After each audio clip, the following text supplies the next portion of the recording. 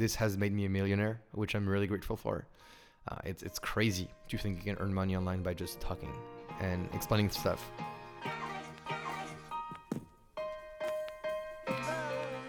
That was the voice of Stéphane Maarek, my new guest.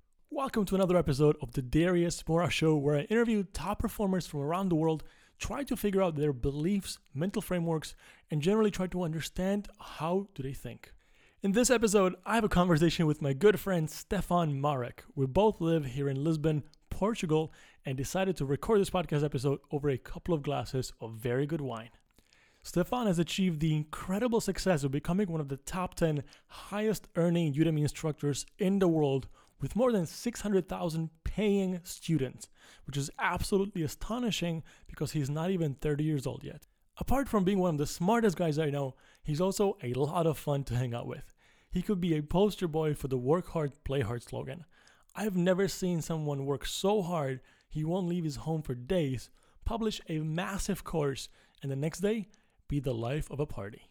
If you want to hear more interviews from top performers like Stéphane, make sure to subscribe to this podcast or go to my website, dariusmora.com, dariusmora.com. Subscribe to the mailing list and I'll send you an email when a new episode comes out. I hope you'll enjoy listening to this as much as we enjoyed recording it. Ciao.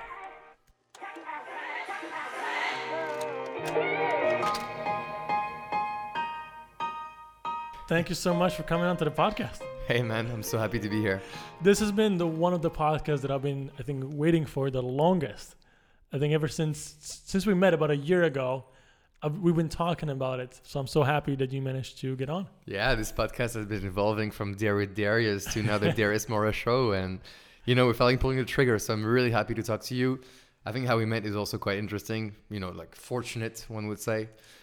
So super happy to be talking with you. You're one of my best friends in Lisbon, so definitely it's going to be a good one. Thank you so much. I appreciate it. Yeah, it was a lot of fun. We were working on the same place, and I have posted on the common Slack if anybody has an experience with Udemy courses, because I have just published a course, and I didn't know that one of the masters of Udemy is sitting right next door. That's not the true story. I was the one who said I just joined the co-working space and I'm a Udemy instructor.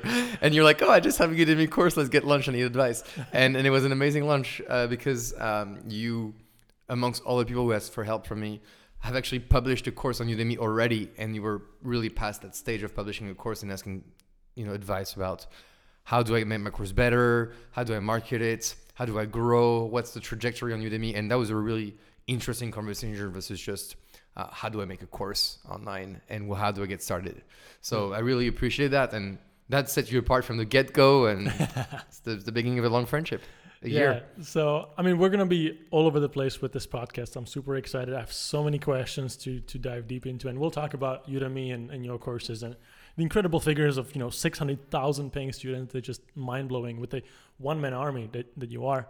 But I want to sort of kick off and first question, just to set the stage. We just had some really good quality beers over here from Lisbon, and you poured us a glass of wine. What are we drinking right now? We're drinking 1995 Quinta do Poço Barreira, something like this in Portugal. It's like a really old wine.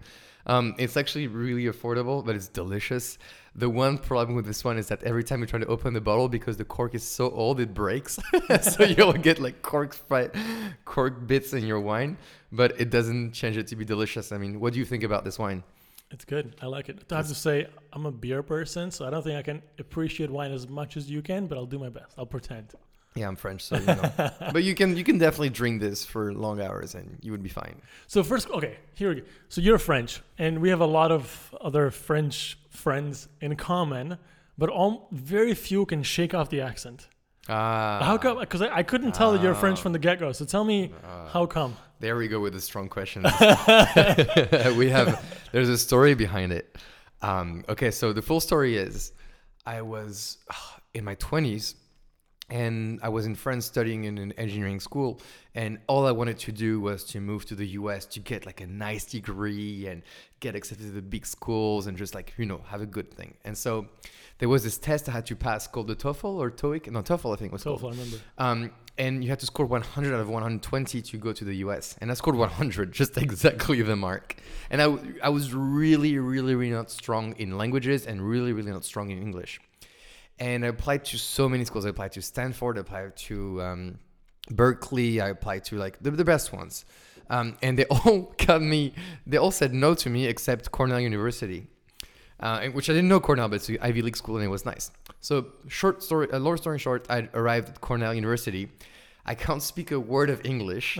And in my master's degree, there are a bunch of Americans and Canadians. There was a bunch of Indian people and a bunch of Chinese people. It was an engineering master's, right? And very quickly I was like, okay, and if I had to choose an accent amongst all these, I would rather go with the American accent, right? So I started hanging out with American people, and there were no other European people in my master's at all, right? No other. So they would not slow down for me. They would not be, helping me. They would make fun of me anytime I would say a word the wrong way, like banana and banana, like this kind of things, right? And I shit you not, within maybe 2 months, I was bilingual with the accent, like a much better accent than what I have right now. Like I think I lost it a lot. But it was fully American, fully speaking with the accent.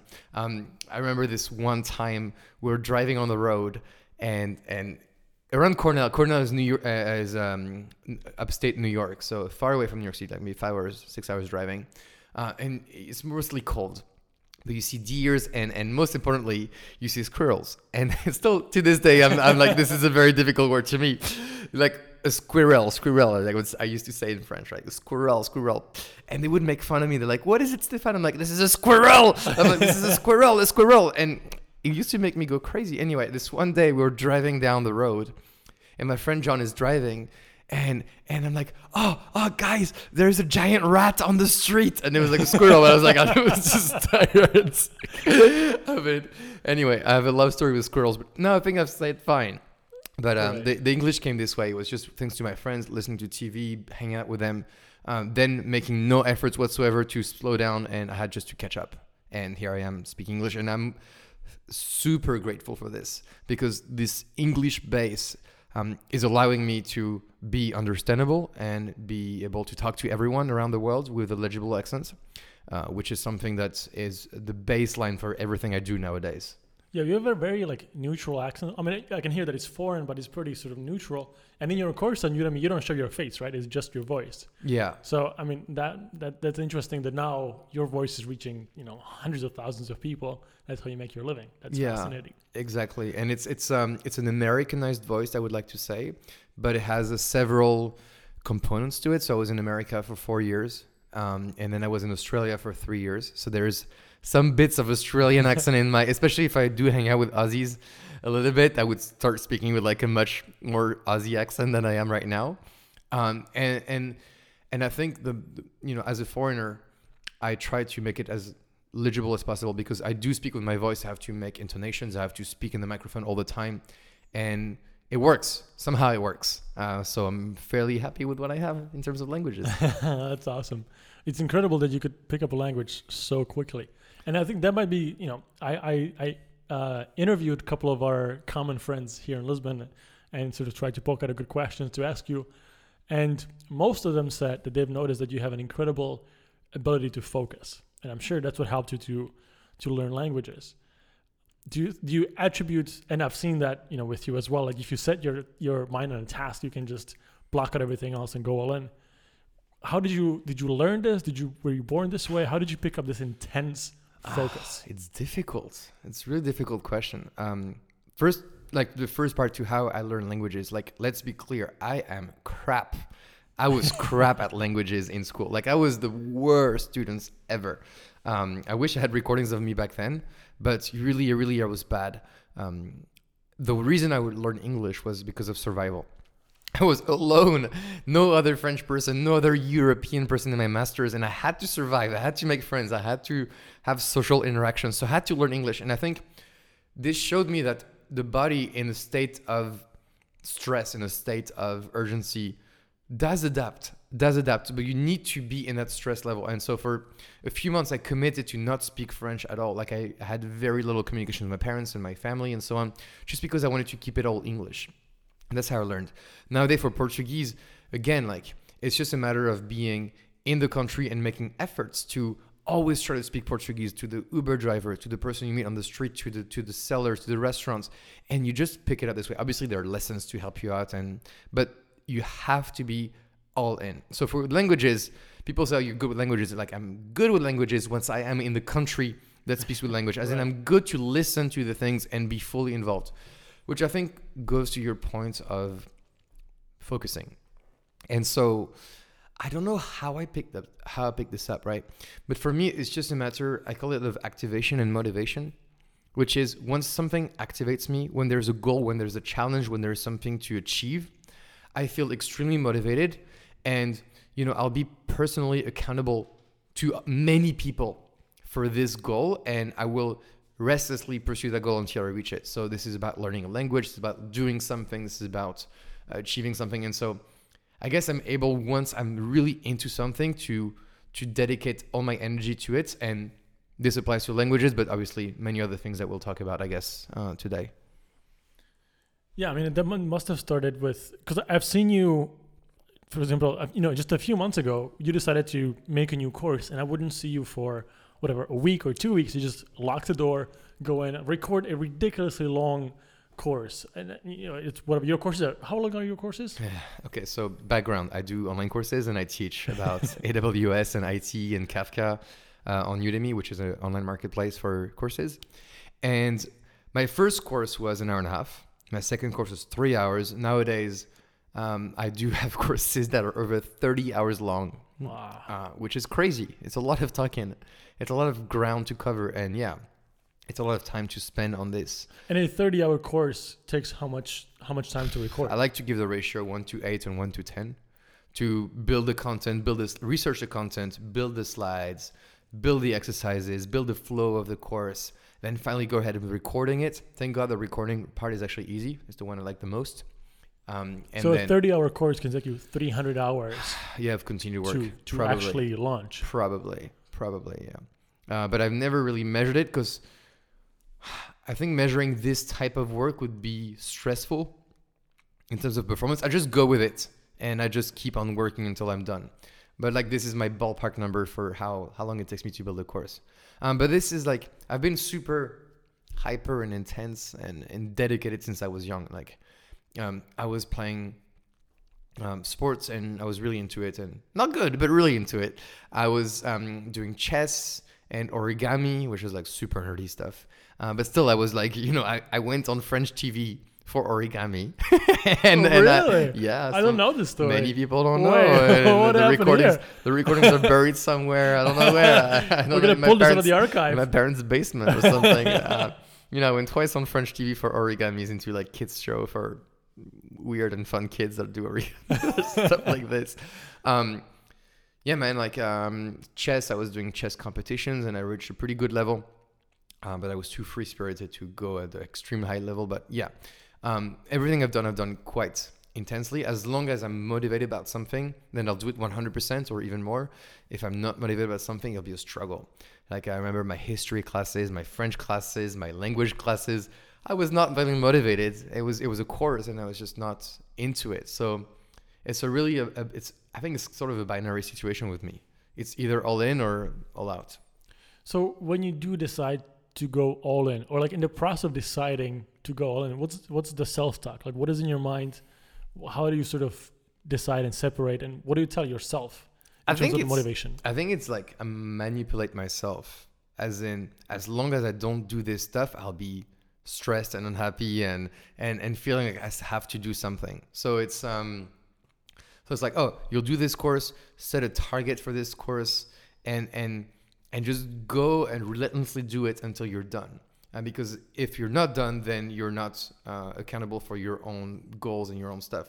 And then make it as public as possible as well to get other people to be accountable for your stuff. Again, it's self-manipulation. No one asks other people to be accountable for me except myself. But by adding all these accountability, I do get to drive and do stuff. And I've been really, really rigorous with it without overkilling myself, but just really rigorous. And I'm able to just switch full on to doing this one little thing that will take most of my time. But it's tough to describe, but some people see it and it's like I'm not a good multitasker. Like I can't do two things at once. When I cook, I can't talk. When I talk, I can't cook. This kind of stuff. And so when I'm on working on the course, my mind is really set to it, and everything else is distraction. I wish I had a better answer or like a life hack, but for me, it's if you really believe in something, if you're really into something, and you want to achieve that goal, then set your mind to it and do it. Be it that center thing of your life and do it, and you'll be doing it. But the important thing is you need small wins. Like if it keeps on dragging and keeps on dragging on and on, it's not good. You need a framework. Like if you're doing something, for example, if you're launching a course, right? First milestone is outing out the curriculum, which is what do I do in terms of course structure? What do I want to talk about? Lessons, etc. That's a milestone. Once you're done with it, you're happy. Like, right. Then ironing out the sections and the content and the slides. Again, an achievable, palpable milestone. And then finally, the recording. But if you're doing a course without really knowing where you're going, and as you go along, you add more slides, add more recordings, add more stuff, then you feel lost and you don't feel like you're moving forward, because every time you move forward, there's two milestones adding up, right? So when I do work, it's pretty well defined in terms of what order of things I will do to make it successful and to make it achievable. I think it's the same when you launch a startup. Be clear about what your MVP is, work relentlessly towards that MVP and achieve that milestone, and then move on. But if you keep on adding stuff, then it keeps on dragging, and then you lose focus, and then you lose motivation, and then you lose time. Yeah. So let's go to the beginning of you starting with Udemy courses, because it's not like you've been doing it for 10 years. No. So when did you get started and why? Yeah. Okay.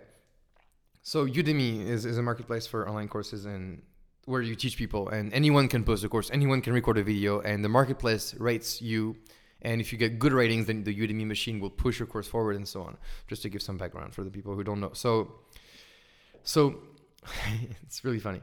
So the day so I was in Australia, and I was working a data analytics job at Ernst & Young, EY. And I was being bored, 3 years working at the same job, and had to move between New York and Australia, Sydney. And I wanted to get a career switch. So I talked to this recruiter, and he said, we have something for you. It's a consultant in software development, but everyone is pretty old, everyone is pretty good, and you're really young, but somehow your profile is interesting to us. You should have a chat with the CEO, right? So I had a chat with the CEO, and I said, I know nothing about software development. Like, I've done software development all my life, but not as a professional thing. And I was not, through my job doing software development. And I thought I was actually at the time that it was quite nerdy to do software development. Wrongly so. People who do software development are cool. And anyways, I talked to the CEO and I said, you know what? Like, I'm a consultant. I can talk to clients, and the software development stuff I can get easily. He said, okay, we have the technical interview in 2 weeks.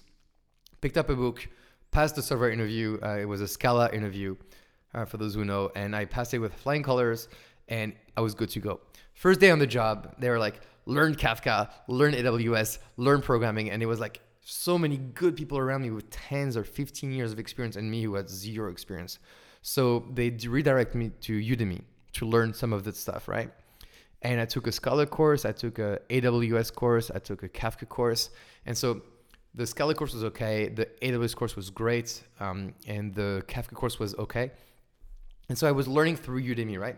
But as I was applying what I was learning online in my job, I realized that some of the stuff that I was learning, that I learned, especially in the Kafka space, Kafka is the technology, not the author, Kafka in the Kafka space was completely wrong. And I said, fuck, man, like, this is wrong. And this is the highest rated course on Udemy. I can probably do something with this. And I've always been entrepreneurial. We can talk about this later on, but like, I've always been entrepreneurial. So I said, you know what? I can probably do something better. So as I was getting more and more confident in my job and really ramping up, I said, you know what? I'm going to make a course on Udemy. And my first course was not Kafka, it was NiFi. It's not the technology. And it was drag and drop, a 1 hour and a half course just to try it out. And then I published a course on Udemy. It did great. And then the second course was Kafka, and it did even better. So, and this is how I started. Give us a sort of, what is a grade when you first published the course? What does that mean? Yeah. So NiFi was a really just fun thing that I just knew from my past jobs. And there were no courses on Udemy. And I said, you know what? No courses. I'll make it my own. Maybe people will buy it. So I made my course. It was 1 hour and a half. It's still the same as of today. Like if you want to see my very first course, just go buy the NiFi course. It's $10 and it's my first course, and I'm very ashamed of it, but it has good ratings. Anyway, so I build a course. It takes me like 2 or 3 weeks. I publish it online, and it does. I remember my first sale, I was jumping through the roof, like so happy. I was like, fuck, someone just paid for this. Okay, cool. Awesome. And it did great as in the first month, and I published it mid-February 2017. It brought in about $200 US. Oh, it's really good for a first time. First time. I was like, wow. Wow. Like someone's paying me for this, and I just made $200, which was amazing at the time. And I was really happy. And then the next month I said, okay, I'm going to do the Kafka course now. And, there's more competition, but, not very good ratings. So I made my Kafka course. And that 1 month, so it was in March 2017, I made $2,000. So 10 times the first month. And I was like, holy crap. There's a market for what people, people like the way I speak, people like the way I teach. Cool, there's a market for it. And then that was a tip for me. That was like, okay, there's a real thing to do with Udemy. There's a real thing to do by teaching technology, especially the ones that are not taught really well or they're pretty niche. So we'll keep on pursuing this. The rest is history. But this is how I get started. And the other thing is, how did I get the time to do this? My girlfriend, at the time was in London, and I was living in Sydney, Australia. So we're really far apart. And I really had nothing to do at night, like really, really nothing. And, I was like, okay, sure. Like I'll work my day job, but I'll also work a night job and see how this goes. Like, especially if it makes me some money and I can spend it on food and just have a good time with my girlfriend. So this is how I get started, really. Wow, it's crazy, and you've grown now to 600,000 students. It's just man. Like when you consider 200, it's just, the numbers are crazy. the growth is exponential. But yeah, like you never. It was the beginning, and honestly, in the Udemy world, I was late, like 2 or 3 years late. Right. In the game. And now you're one of the top 10 instructors on Udemy globally, which is mind blowing. Yeah. And we're not going to go into the details of the numbers, but your revenue is pretty strong. Yeah. In almost 4 years, I've grown to be, top 10 at least of earning instructors, and growing really, really fast. Very, very fortunate to have this. This has made me a millionaire, which I'm really grateful for. It's crazy to think you can earn money online by just talking and explaining stuff. It's wild that, like, I know companies with 10, 20 employees that make similar revenue. Yeah, which is just ridiculous. And you have no real. I mean, you have a couple of helpers, but you don't really have a team. But what does your setup look like? Okay, so on the course creation side, there are 2 components. There are the main courses that I do myself because I do care. And I care about every course, but I want to care about the main courses. And there are some specialty courses or side courses that I do with other people who are highly specialized but need reach and that I trust. And so I build these like courses, like I help them build the curriculum, I help them build the content, but they record it, they talk about it, they think it through. And they're collaboration courses. And so to date I have 37 courses, a lot. And so building a course is myself with an instructor. Once it's online, the marketing of the course is again myself. I have to write the email, talk to my existing student base. Hey, there's this new course, why it should be interesting to you and how it will help you develop your career and so on. And then the course is online. And then I am super fortunate to have a team of teacher assistants, so TAs. And they're people that I've known as my previous students mostly. I think all of them actually. Who've taken my courses and now want to assist in the course by assisting other students and answering their questions. It's a team of 5 or 6 people now, I think. So if you're listening, obviously Sushant, Mayank, Alok, Ivan, Igor, and I'm probably forgetting someone else. Abhishek, obviously. Thank you so much for helping me. And Rondier, obviously in the past. Just everyone's been helping me. So they assist students, they answer student questions every day. They get stronger at what they know, obviously, because they address tricky questions, but they help me scale. Because without them, I would have to spend days answering student questions, and I get 1,000 questions a month on all my courses. It is wild the type of reach you can have with such a lean operation. It's mind blowing. It's insane. And you have to remember that it's the game of partnering, right? I could be publishing on my own platform, but then I would have to do all the marketing, all the outreach, all the ad spend. But I'm partnering with Udemy, and Udemy is a marketing machine. There are like 500, maybe 1,000 people working at Udemy on marketing, on student support, on the platform, on features. And so I'm just a content creator in all this. And Udemy gets its fair share of earnings through this. And I'm grateful for it, because everything they earn is put back into the machine for them to grow and for me to grow. So it's amazing. So, I've been worrying about student support and content, but the marketing, obviously I do some of my own, but the marketing and finding new students who may want to learn with me is done through them. And so I look like a small operation, but thanks to a marketplace, I'm a big operation. Right. And that's really, people say, oh, marketplaces are bad. They get so much revenue out of you. I do think that it's okay. It's totally okay to be linked to your marketplace, because they also bring you people that you've never seen before. They made me famous. They made me rich, right? Like, it's crazy. Like, I came from zero YouTube subscribers, 0 Instagram followers, 0 LinkedIn people, 0 everything. And Udemy is how I grew today. So super grateful. And yeah, I'm a lean operation. I also got Roseanne, who's helping me as a virtual assistant out of Philippines, she's amazing. She's helping so many people as well online. So really grateful for this lean operation. And you must have been tempted so many times to do build your own sort of, build courses on your own platform and there's all these shiny objects around. How did you, you always stuck to Udemy. Yeah. I'm emotionally attached to Udemy because once you do, after a year and a half, I get to meet the Udemy team. There's a Udemy live conference that used to happen before COVID, and we used to meet with other instructors and share. And the people who work there are really well intended. Like they could work at Google, they could work at other companies, but they chose to work at a company that brings education to the masses for cheap. And so you're connected to the mission, you're connected to the company, you see where your earnings are going, you see the kind of people you're helping. And you know what? Sure, there are other platforms, and sure, I could go on my own and do my own thing, and many people do, but somehow I really like the agreement we have. I really like the arrangement. I don't mind if they take between 50 and 75% of my income, because that's the rules of the game. It's a win-win situation, and if I think even the slightest at you should build your own platform, which so many people told me to do, you should build your own platform. Man, all the struggle. Handling the traffic, getting the ad spend. How do I reach new students? How do I make sure that I can compete? How do I make sure I'm compliant with taxes and everything? Just so many questions, which really are an annoyance to me, versus just create the content, make people happy, make Udemy happy, grow with Udemy. If Udemy tomorrow grows twice because they're a startup, they're growing and they're getting more and more students and more reach, you know what? Because I'm so linked to the top, Udemy, I'm growing twice as much.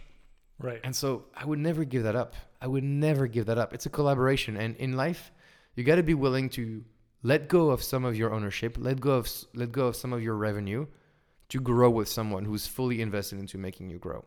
So going alone is really out of the question. It's a whole different ballgame. Yeah, it is.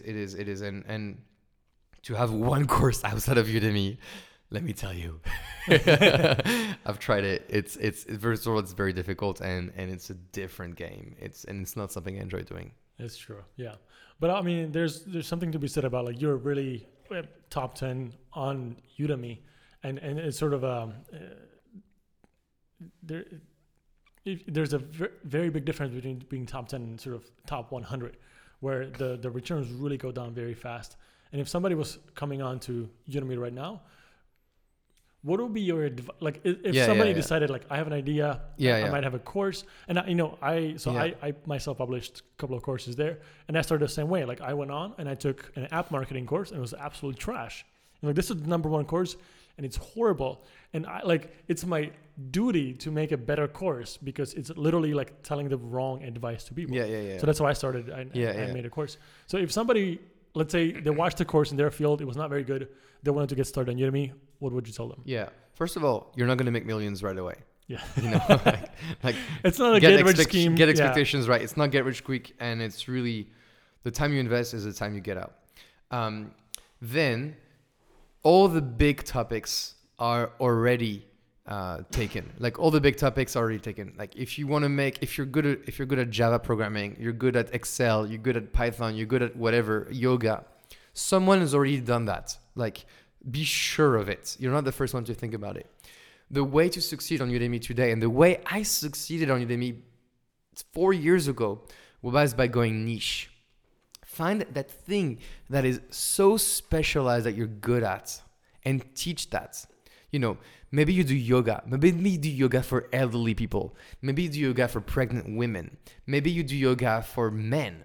You know, like what is your niche? What is your thing? And so by going niche, you will find your audience. Like I look at you right there. It's like if I were to send you a sweater, you'd be like, no, I don't need a sweater. You know, everyone wants a sweater. But if I was selling a sweater that was meant for entrepreneurs who were working long hours and love to have cool hats and love to do podcasts, and you saw that ad, you were like, whoa, that sweater is for me, right? So it's all about targeting. It's all about putting the right message, and it's all about being very, very specific. The second advice is get a good microphone, because when people listen to you, they have to listen to you with a good audio quality, 100%. And we're going to dive into the details as well, like your actual recording setup, so people can figure that out. Yeah, and then lastly, I lost it, but sorry I interrupted you. No, that's okay. Find the right topic, get the good, and just fucking do it. Just fucking do it. Don't ask yourself so many questions. You know, it's a new economy. I think the term has been coined recently. It's permissionless economy. And when you're a YouTuber, when you're a Udemy publisher, when you write ebooks, whatever, it's permissionless. Don't ask for someone's permission. Just fucking do it. And then see what happens. Get feedback from people. People will tell you how to improve. And this is how I wasn't perfect from day one, and I'm still not perfect at year 4. But without doing it, without putting it out there, you'll never know. So don't be a perfectionist. Be a doer. Get it out, and you'll be done. I really like the concept of permissionless economy. The saying was that back in the day, you needed either labor or capital to scale your sort of efforts. And now you need either code or media. And the way you're doing it is through media. And how old are you right now? I'm about to turn 29. So you're not 30 yet with this ridiculous reach. And it's all thanks to media, permissionless. Yeah. And you think about it. It's a crazy world. The internet has allowed so many things to happen, and you can be one person and get so much reach. Like, you know, check out my story. No, but it's crazy. You don't need someone's permission. You don't necessarily need investments. All you need is to get started, and your growth will be relative to how much effort you put in and how much engagement you get. But the reward is crazy, and it's a long-term game. You know, I'm 4 years in. I worked countless hours, but still the very first days were nice. And it's crazy. People still want permission, and I get it. Like it's comforting to get approval. It's comforting to ask for advice, but in this economy where you can code, do media, write, all that kind of stuff, just do it and see what happens. You know, what's the worst that can happen? Right. What's the worst? I want to shift gears a little bit because you've been extremely focused on your courses. When I met you the first time, you were just all, you'd say, I have a new course to record, go to your apartment, lock the door. You would just, not speak for 2 weeks. Oh, come on, you make me look bad. No, in a good way. Like you'd publish an amazing course and you would get ridiculous traction and you would do really well. And then you would be social. And then recently you have shifted that focus into what would you call it? Enjoying your life, Yeah. learning to sort of Yeah. like there was a massive shift in your life since I met you to what we're now. So do you want to sort of talk about what happened and what is it now? Yeah. So this is very personal, and this is where things may get like I hate what this guy's saying, like such an ass. But like it's really weird. I think So, this is the more important conversation to have, because for sure. I think more and more people will find themselves in this position. For sure. But anyways, For sure. Let's get into it. It's a journey, and it's a weird one. So I mean, let's be honest. Like everyone wants to get rich, like, and with a star, but everyone wants to get rich, and so was I. And I didn't start the Udemy stuff because I wanted to get rich. It was out of passion, and I think any of your business venture should be passion, and then passion, if it's really well acted upon, will end up into success and wealth. But anyway, when you do reach that wealth, when you are wealthy and earn other money, you realize you haven't really changed. Like I'm still a simple guy. Like I'm still doing simple things, like have things I enjoy in life, and I enjoy even more, maybe food, and I will spend more on food. But anyway, you remain who you are. You don't become a rich asshole by becoming rich, right? And so when you reach that stage of grateful, like to earn so much money every year, you ask yourself the question, is it worth putting myself into a state where I need to like cram out another 2 months of work to invest and to build and stress myself and record and be focused, and sure, I'll earn an extra few thousands more a month. And this is where you hate me. Like, of course, everyone wants a few thousand, but like when you reach a certain stage, you don't want that. You're happy what you have, right? This is enough for you. Then you're like, what am I doing this for again? You know, and what's my purpose? What's my goal? What's my concession? And so that was the shift where one of my ex-girlfriends, it's all about girlfriends, one of my ex-girlfriends said, you're not paying attention to me. You're too focused on your work. You're not living life. And I said, yeah, you're right. Like it really made me realize through tumultuous fights, like, yeah, you're right. And I said, okay, take a step back. Like, why are you doing another course?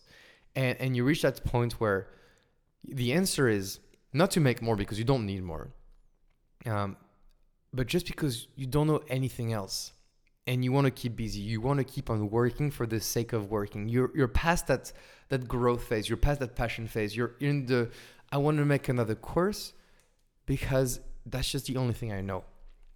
And when you realize that, and I read many books and I've done lots of introspection, you're like, okay, wow, wait, what's my life looking like? Do I do this for another 30 years? Do I keep on cramming for another 30 years? Do I keep on being not necessarily happy for another 30 years? Like, you know, I'm happy, but like, you know, or do I step back and do I try to enjoy what I've achieved, which is like, hey, you know, like success is not a 0 to 1 thing. It's continuous, right? But at some point you got to draw the line and say, this is now the time for me to enjoy. And this is as of June that I came to this realization, June 2020 of this realization. I was doing some projects, ongoing projects, so I had to finish them. So as of late July, I was done with them. But since 1st of August, I've really, you know, stepped out of online courses for now, stepped out of many of my duties, and try to think about, how do I enjoy everything I built? How do I enjoy the wealth I've created? How do I enjoy life? What is happiness? And it's so weird that it takes so much effort to realize that money is not everything in life, and that actually happiness is next and health is also next. And it's crazy, but now these are the things I focus on. These are the things that matter to me. And this is where my life is going. And sure, I will get back to working. I know how to work. I know how to make money. I know how to create companies. I know how to do all these things. I have so many ideas. But again, what is your goal? Like, you really ask yourself these core questions. And it's stupid, but like, if you're about to build wealth, please go all in. Like, do worry about these things right now. But what comes next is what makes you happy. Like, what makes you happy? And these are like interesting questions and unexpected questions that came up for me. And now these are the questions I'm tackling with. And it's crazy, but yeah, it's the way things are. And money solves your money problems 100%. And I'm living a tremendous life. I'm super happy about the money problems. But like, again, purpose, happiness, meaning of life, all these kind of things are the questions I'm dealing with right now. And I made so much progress toward those, which, you know, make me I think a joyous person and a very interesting person to be around with today. Yeah, I mean, like we all know that, money doesn't make you happy. We all heard these things, but when you don't have the money, everybody's sort of working towards it. And and to be honest, like if you don't have any, then yes, there's some obvious things you can gain from having more income and sort of enjoying the full life. But once you reach a certain stage, and I think it's very common for all type A personalities, like what is hustle and busy and work and execution. And we all, I mean, you and me and a lot of our friends, it's very easy for us to put on the headphones, open a computer and just, fucking crank away 14 hours a day. That's not the problem, to work a lot. Like we know how to do that. But the problem is, like, once you've done enough of that, a lot of times the challenge becomes, okay, am I actually happy? And then sort of, it sounds ridiculous, but like realizing what makes me happy and how do I go about it? So if you don't mind, like, do you mind, sharing some of the things for you that you have worked on specifically for yourself that have made you sort of enjoy the day-to-day most? Like you've set up an incredible business and it's working well. Yeah. And you realize you need to stop trying to hustle every day. So what's next? What's the next step for you? So I mean, first of all, when you stop working, you have this void of time. And it's crazy, but it's like you ask yourself the question, what the hell do I do? But it's an amazing question to ask yourself, because you don't want to ask this question when you're 65. You want to ask this question when you're in your 30s, because that's the time to deal with it. Otherwise, when you get to 65, you're going to be unhappy, rich as fuck, and you still don't know what to do with your time. And with an old body. So 100% this. Then you need to get help. These are not easy questions, and they're not questions you can solve on your own.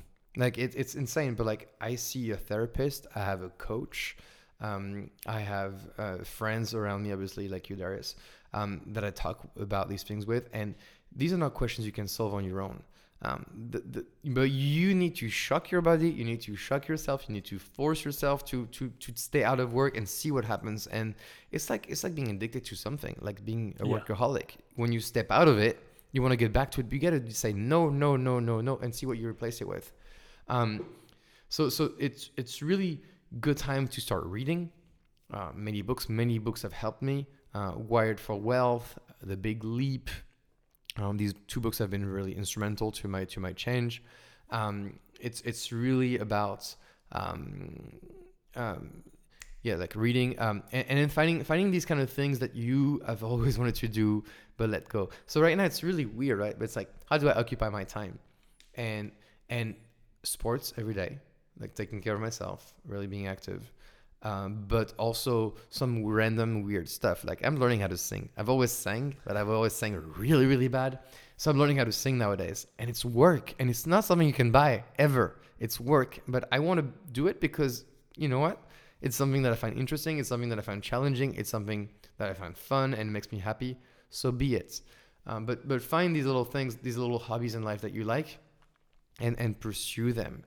It could be different for everyone. Would it be painting? Becoming a pro at a sport, but you need to understand what comes down to what makes you happy. Is it cooking? Is it eating out? Is it seeing friends? Is it singing? But everyone's has a different answer, you need to get to the question to find out the answer. Yeah, and I think that's a really good point that you pointed out, that it's sort of an addiction. Like once you get into that lifestyle, that it's really hard to stick out. And I've been in this weird phase myself for the last couple of weeks where I just feel this tension and anxiety and stress sort of piling on.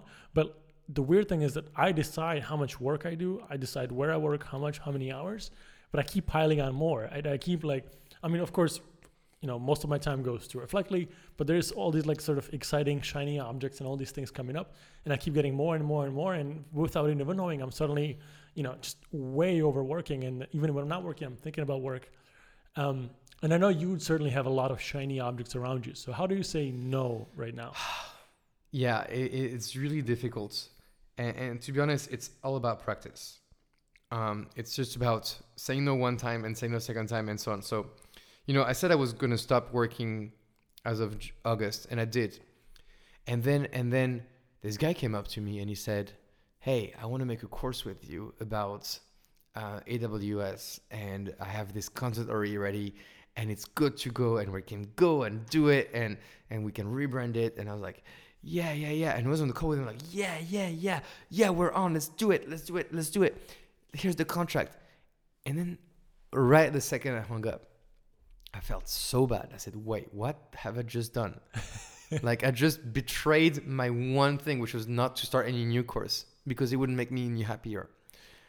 And it took me a week to mail back this guy and say, hey, you know what? I'm so fucking sorry. Like I promised you everything, but it's not the right place for me and I have to say no. And obviously he was sad, but he was understanding because I shared my personal reasons for this. You want to be personal in life with people. You want to open up your heart. People understand people's behavior. So be a person, be a human. And he said, okay, it's very tricky. Again, I've been working on my other startup. I got another startup, there's side projects. But again, day, and it was fine. But then, does it make me happy? No. Okay, I got to give it to someone. And someone now is taking care of it. And I'm in transition space.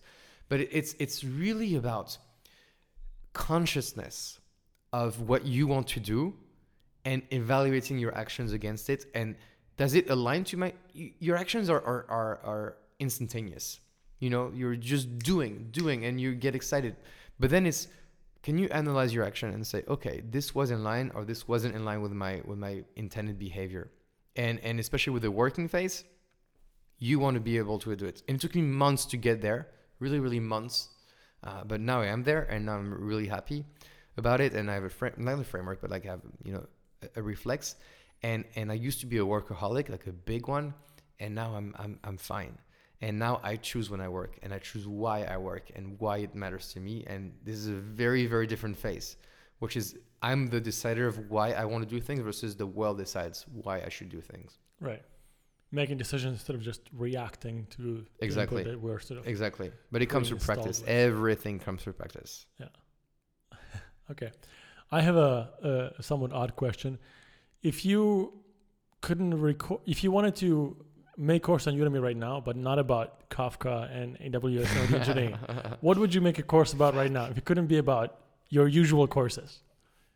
And you don't have your personal brand. You're starting anonymous. Like any course I wanted to. Any course, anything. Fuck.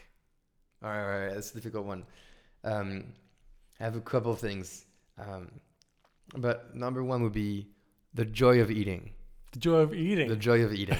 The joy of eating. I think I'm baffled. Like eating is obviously a functional thing in our human body, right? Like you eat, you poop, boom, done. And you get like the nutrients out of it and you survive. So at the core of it, it's really basic. But then your body somehow has a component of pleasure added to eating. And I'm huge into cultivating that pleasure. And I get so disappointed about people who just let go of that pleasure, including you, Darius. And I think there's true joy in eating. There's true joy in senses, and it's an amazing thing. Your tongue and your smell are amazing.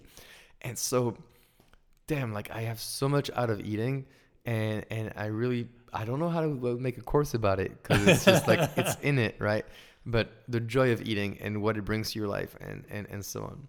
It's really weird. It's an ephemeral thing to be eating, yet you don't remember it, yet it's so pleasurable. And that would be the first course. The second course would be about yoga. So I've started yoga maybe 5 years ago. I wanted to see hot bodies and I was served, but then I was like, oh, the practice is actually quite nice too. And I said, okay, let's do it. And it's one of my biggest realization. It's like your body is all you have. Your body and your mind is all you have. Doesn't matter the money. Doesn't matter your body and your mind. And you need to work out your body. You need to stretch your body. You need to make sure that you're going ahead with all these things and taking care of that first for you to have a long, happy, and healthy life. And yoga, I used to be so unflexible, so like many back problems, all that stuff. And by starting yoga, I was really, I'm fit, I'm stretched, I'm flexible. I don't have back problems anymore. It's crazy, right?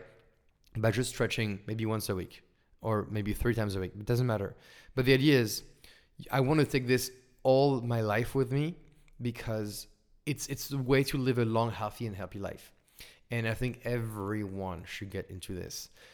I think yoga is misconceived. I think it's mistaught in some ways. Like it looks like this feminist alternative stuff, but really it's just about how do you make sure your body is well taken care of. If you have a car, if you have an expensive car, you're not gonna let it sit out in the rain. You're gonna clean it. You're gonna make sure it's well taken care of. And whatever is your thing, if you have a guitar and you're a really big guitarist, you're gonna make sure guitar is taken care of. But everyone has one thing in common, is their body, and you have to take care of your body if your goal is to make sure your body is functional for many, many years.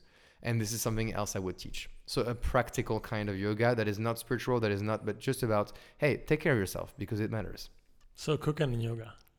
So what? Cooking and yoga. Cooking and yoga. And yeah, all the joy of eating, that is something we're on the exact opposite ends of, because I'm happy with just defrosting vegetables for dinner and I'm good to go. And the thing is, like, and you recommended some amazing restaurants for me here, or like sort of chefs, and I just can't enjoy the food at the same level as you do. I just don't. I feel like I don't have the receptors to taking all that joy from food. From other places, yeah, for other things, but just not the food. So but it's practice. It comes out of practice. And again, it's just a pleasure in life. It's just a pleasure in life. It's not. Here is the ground truth. Everyone should enjoy food. Yeah, of course. It's just one pleasure of life. And people enjoy racing cars. You enjoy racing cars in a racetrack. I don't. And you'd be like, yo, you're missing on the big pleasure of life. But still, it's a pleasure of life that I would like to teach about. Yeah, of course. I in no way ever do I think have the ultimate truth, and never will ever claim to have it. But it's more about, I want to educate someone that this can also exist. Yeah. That's the only thing. And let's be honest, you've had some good food with me. I took you to some really nice restaurants and good times. Yes. And the wine right now, no matter what you said, you're pounding it. The wine is really good. I can't complain. Yeah. So, and then you mentioned yoga. So we shared the same boxing coach, Pierre, as a recommendation of yours. Actually, I started boxing with him recently, and we play paddle together, which is a smaller version of tennis for those who don't know paddle. So you're very active right now. Have you always been athletic from the beginning, or how did you was it yoga that you got started with on this journey? That's a good question. I was forced into sports by my parents, as parents should force their kids into sports. No, how they are should. You forced into sports? No, as in you're encouraged to do sports, right? Okay. It doesn't come out of you when you're a kid. You're just told whatever you want to do. And I did a lot of the racket sports. I did tennis, ping pong, all this kind of stuff, badminton. Obviously, you make your own decisions. I was a really, really tiny guy and skinny guy when I was young. Now I'm 184, 185, and quite built up, without really lifting, but just like body. And so the day I got into huge me was when I moved to the US, and everyone was into fitness and everyone was into sports. And I was really this skinny dude, and I did like a military boot camp. Oh my God. Yeah, 100%. I did a military boot camp, and I got so much bigger and so much stronger. And I was like, oh yeah, cool. Girls like it. I love it. And then I think I was really unhealthy in New York for good reasons, but really really unhealthy, and having a personal trainer and stuff. But when I moved to Australia, that's where I was like more health conscious and more into yoga. Now it's really not about the sports I'm doing, but it's really about the balance and the activity that comes out of it. So yes, since then I've always been into sports, and when I don't do sports anymore, I feel tired and stuff. Now it's just a balance of finding the right sports. I used to do yoga 3-4 times a week, which made me a larva, like really, really chill, really, really like flexible and stuff, but not really active, not really pumped up. So now I do a good mix of cardio, strength, and relaxation, which I think I've reached. And it will always change. Like, again, things will change in 1 year, 2 years. But the thing is, like now sports is a key part of my life. I dedicate it an hour a day, at least during weekdays. And so be it. So be it. That's a constant. It's not even a question. Because I think that in the long term, it will pay off tremendously. And it allows me to have really unhealthy behaviors aside from the sport. So can you describe your routine right now? Because you sort of, we had breakfast the other day, and you talked about setting up a new routine, and you were very happy with it. So what does your routine look like right now? So people have to realize where I come from and where I've been to and stuff like this. Like, we can also talk about what was your routine when you were making courses, because it was very different. Do you want to start with that? So I'm someone who is able to pressure himself through lists and through schedules and through whatever. So if I do make a schedule for myself, I hold myself accountable for that schedule, and so be it. If I do make a list for myself of things I have to do today, I will finish that list. Otherwise, I will feel bad. So I'm really self-hackable. So when I did make courses, it was like, do this, do that on schedules. When I need to do something, pick up a new habit. I remember brushing my teeth was a new habit I had to pick up way back then. I used to have a goddamn spreadsheet or like a piece of paper I had to like tick boxes. Did you brush your teeth in the morning? Really? Yeah. And if there was one cross missing, I had like OCD. I was like, fucking hell. Like one cross is missing, You know what? I brush my teeth every day and night now. It works. It works on me at least. Yeah. So I used to be someone really into making lists, building habits through check, and it works and really works for me, and that's fine. Then the me of like, okay, not being freestyle. Like what happens when you're freestyle? Happened like when I would start doing courses, and it's like, wow, I have so much time. What do I want to do as a whole? Okay. And it's really freestyle, like planning stuff left and right, having a really deconstructed calendar, and it works. You see your friends, but you have no structure and you don't feel like achieving much, and you're at the mercy of your schedule again, but it's deconstructed schedule. So now I have a new framework, I call it, which I think works amazing for me again, because it's a for me schedule, right? But it's well balanced and it's modularized. So the idea is every day at 11, Monday through Thursday, I have sports, and that's a given. That's it. The thing is, sports is not at 8 or 9 a.m. Before sports, I want to meditate, and I intend to meditate. I intend to read. Now, if it doesn't happen because I had a really good night the night before, I don't feel bad. So if I have a night with friends and we're having good chats, good talks, good dinner, I can go until 2, 3 a.m. So be it. I won't feel bad because sports is later on, right? If I wake up early, sure, meditation, read, do all these things. But again, it's intention.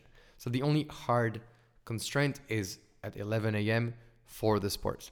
Then lunchtime is for obviously social events. And the afternoon is intended for me to sing, to play guitar, and work. Again, intention. If it doesn't happen, so be it. But this is when I would place my work meetings, usually not at 2 p.m. because that would interrupt my lunch. If I have a really good lunch, again, I would not be good for me. So meetings are at 3 or 4 p.m. when people usually are also working, and so on. And the nighttime is for cooking at home or going out with friends or doing theater, all these things. But it's a framework that allows me to get some consistency, like every day sports at 11, so I feel like consistent about it. There's no thinking about when is my next sports class. But at the same time, it allows me to take liberties, and if I'm having a good time with you, then so be it. Let's have a good time, and I don't feel anxious about what's coming next, which was something that really was on my mind before, which was like, hey, you have a next lunch, a next coffee, a next afternoon break, a next whatever, and it would bring anxiety, and I would not enjoy the moment present. So now I'm really, really happy about this schedule. I've been doing it for about 2 weeks, and it's really effective, and it's killer. And, here we are. Amazing. So did you have a routine beforehand? Like, a year ago when you were going like hardcore on courses, whatever, 2 years ago? No, it's always been, I establish routines, but they're monthly or weekly or whatever. Like they're like, what am I trying to achieve right now? Courses are very project based. Yeah, exactly. Am I trying to build a course? Okay, 9 to 5, boom, get on. Okay, what do I want to, I would plan a course, and for the next 2 months, what sections do I want to achieve every day? How much do I plan? Again, targets, but, planning. But it would not be a routine daily because everything would be based on the project and how I felt and stuff. Yeah. But they were all focused on work. They were all focused on achieving things and so on. And then I would have my nights and that's it. And maybe my lunches. Okay. Now it's really much a balance into work and life, and making sure I develop myself and have a happy life, and also make sure that I work when needed, if needed. And obviously, when I go into recording and refreshing some of my courses, I'm going to have to adapt my schedule. But I will make sure I keep the same core values in it. Right. Makes sense. And this is a not very smooth bridge to any other topic, but you seem like a very confident guy, whether it's, making courses or whether we're playing paddle or boxing or whatever else it might be. Were you like this from the beginning? Yeah, it's very personal, but I've had a really rough social childhood because I'm much smarter than anyone else. I was skipped 1 or even 2 grades in school. So I was much younger, much smarter, and achieving amazing grades without lifting a finger. It's just something that was in me. And obviously it was, people were angry at me for this, especially young kids, because kids are kids. And this was very difficult, but somehow, and it's always deep inside me, it just came out of myself. No one told me anything about it, but somehow I believed that I could do anything. Somehow I believed I could be as strong as I wanted. Somehow I believed I could be, achieve whatever I wanted. And so, even though I had so many failures, like I didn't kiss a girl until I was 16-year-old. I didn't do X, Y, Z until then. I hadn't good friends until I was 13. Even though that happened, I was strongly confident into my capacity to do so.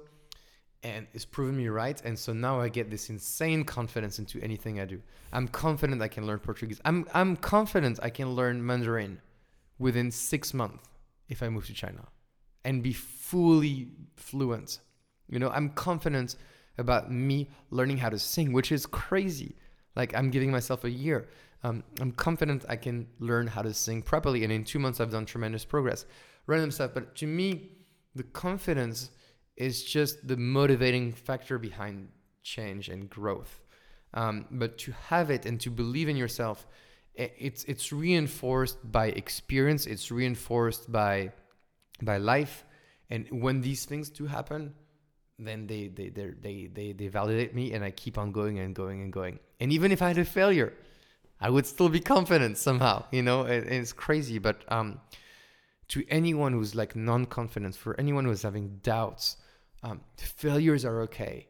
The most important thing is doing and trying and get on with it and being okay with the uncomfortable. Because as the more you do uncomfortable, the more you be confident. The more you're confident, the more you're successful. But success comes at the end. But you got to try, you got to do. If you're a thinker, you're never going to get anywhere. If you're a doer, the world is your oyster.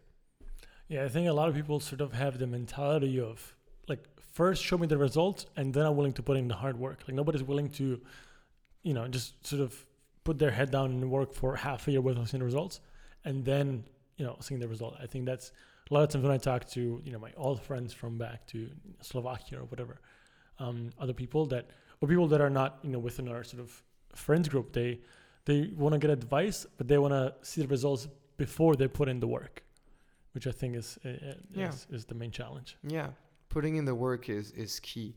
But again, think milestones. Don't set yourself a 2-year goal. That's insane. It's insane. Set yourself, you want to launch an app, launch the first version in 1 month. You want to launch a business idea, do it by hand. Stop thinking about technology. Just sell what you have to sell, do it manual. But if you don't have these small milestones, and I think that's the key of what I'm doing. It's really the secret sauce of what I'm doing. If you don't have these small milestones, you're not going to get anywhere. So if you have these small milestones, then everything feels like an achievement. Every single little thing. And so, when I start something, it's up, it's there. Within a few months, it's on the ground and it's tested. And some courses, going back to the courses, some courses I've built, they were crap. You know what? They were out there, I got feedback, and I rebuilt them from scratch, and they were so much better. But you got to achieve something short-term for you to build confidence and for you to build trust and for you to keep on going even faster. Right. Yeah. So, I think a lot of people could think of, sort of a course creator as a sort of one-off show where you can only create courses. But I've noticed that, you are very entrepreneurial. Other than the courses, you're also another company on the side right now, which was kind of a side gig for you, but it became pretty successful. How did you get started in the whole sort of entrepreneurship? Yeah. So it's really funny, but again, like permission free. Like I've been an entrepreneur since I'm 12, and it's a bit crazy. So there is this. I used to be a huge gamer. Like obviously, not many friends at school. I used to like play games and make friends there. So I used to play Warcraft 3, which was a strategy game, not World of Warcraft, which is like a solo player binge playing game. And don't feel bad if I just say that, because I know many people played it. But Warcraft 3 was about a multiplayer game strategy, which is you always start with the same army, you always start with the same resources, and you have to beat your opponent by building better, by being more strategic, and so on. And I was really into it because it was a fair game, and the skills you were developing were counting, not the amount of time you were putting in was counting. So I was playing this game, and there used to be a system of clans and a system of tournaments and so on. And I said, you know what? I want to build a tournament website where people can have games and people can like be competitive and maybe fight for a prize, And I was 12-year-old, which was 17 years ago. And I built my first website, thanks to some plugins and whatever, which was, hey, here's a tournament game. And I organized a few 128 people, 164 people players games and tournaments going all the way through, having like some prizes, like $100 as a prize or whatever. People were playing, people were actually acting, and I had like administrator on my websites and so on. And obviously it died down because I was not having that business acumen when I was then, but I was really passionate.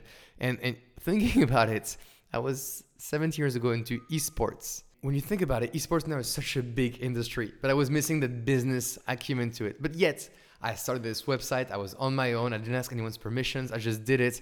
It was really not well run. It was having no business model. I made $100 from Google AdWords on it. But that was my first entrepreneurship, experience. You put in Google AdWords as a 13-year-old kid. Yeah. Well, I think that's what I would call a business acumen. Like, yeah. Just spent $100. I was like, okay, cool. I made $100. My parents were like, cool, good job. I think as 13-year-olds, I wasn't even yet thinking about girls. That was my next, when I was a teenager. And after that, I would start thinking about a business acumen. Yeah, but I wasn't having that. I wasn't having this big picture out of it. Like I was onto something. Yeah. But I was missing I think the exposure to other entrepreneurship and to big ideas. The fact that like as a pre-teen that you could build this yourself, get people in it, put in business. Google has. To me, that's mind blowing. Because at 13, I was trying to play Harry Potter games. It was fun. It was crazy. It was a wild experience. It was a year-long project to make $100. But fuck it, I was so happy. I was young, right? That's incredible. And that was my first entrepreneurial experience. And then time moved on. I mean, I had my own personal course, like helping people with math and so on, but that was not entrepreneurial. But then I was in New York.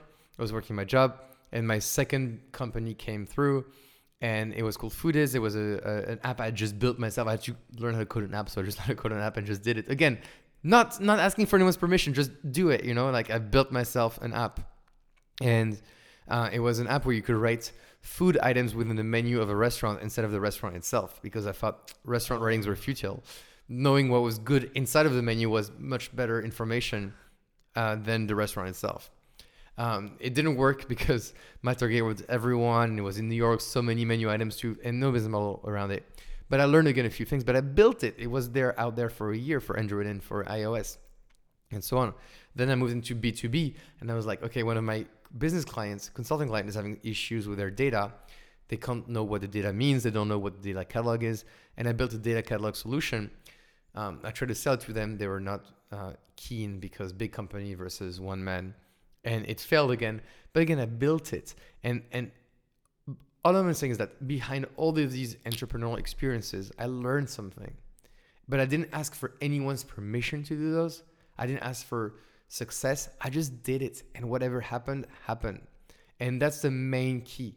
If you think too much, you're not going to get anywhere. If you do, you will encounter failure, but you will learn from it so much. So the day you have something successful, you will notice it and you'll be all the way through with it. And I think that's the main thing with me, is that I would never ask for anyone's permissions. I always thought I was alone and, never really asked for guidance. I just made it. I read Tim Ferriss's 4-Hour Workweek book recently, and I was like, yeah, I already done all that, you know, like you know, of course, obviously a few things I learned, right? Yeah. But I was like, yeah, like, you know, I didn't read that book first and say I have to apply all these things. I just lived through them. And the only reason why I came to these things, not because I am Tim Ferriss or whatever, it's because I just did it. And Tim Ferriss did it. And whoever did it. And then came up with conclusions. So bottom line is, stop reading the books. Stop asking for advice. Do it. And then ask for advice. This is how you grow. Well, I think this is a perfect time to cut this off and call it the end of round 1. Okay. It's really good advice you dropped. Thank you so much. Before this episode goes out, well, it will go out before your birthday. So before your birthday party. So do you have any birthday wishes for the audience out there? My birthday wish is to keep on growing personally, because it's something I haven't worked for so long. Like only in the past 6 months I've done on my personal development and have had tremendous change. So I really hope I can keep on working on my personal development and to remain the same self I am, and even happier and even more extroverted and so on. Nice, that's amazing. And well, we share the same performance coach, David. Yeah. He's our sort of life coach in a way, but focused on performance but also meaning. Have you not done any sort of self-development before that, like sort of this? No, not really. Category? Not really. I really didn't care about myself for so long.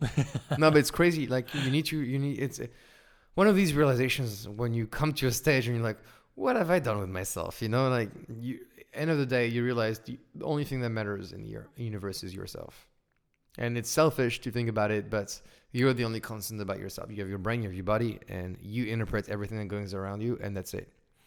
So doing personal development shouldn't be an optional thing. It should be mandatory. And you grow so much from it, and you learn how to control your body, your emotions, how to be happier, how to be more in line with what you want in life. And you know, it's things I realized only less than 6 months ago, but I'm grateful for it, and I hope to continue this for a long time. Amazing.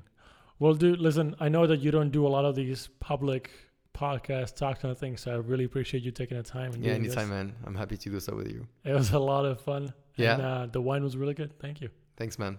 Cheers. Sure. I'll talk to you later. Bye.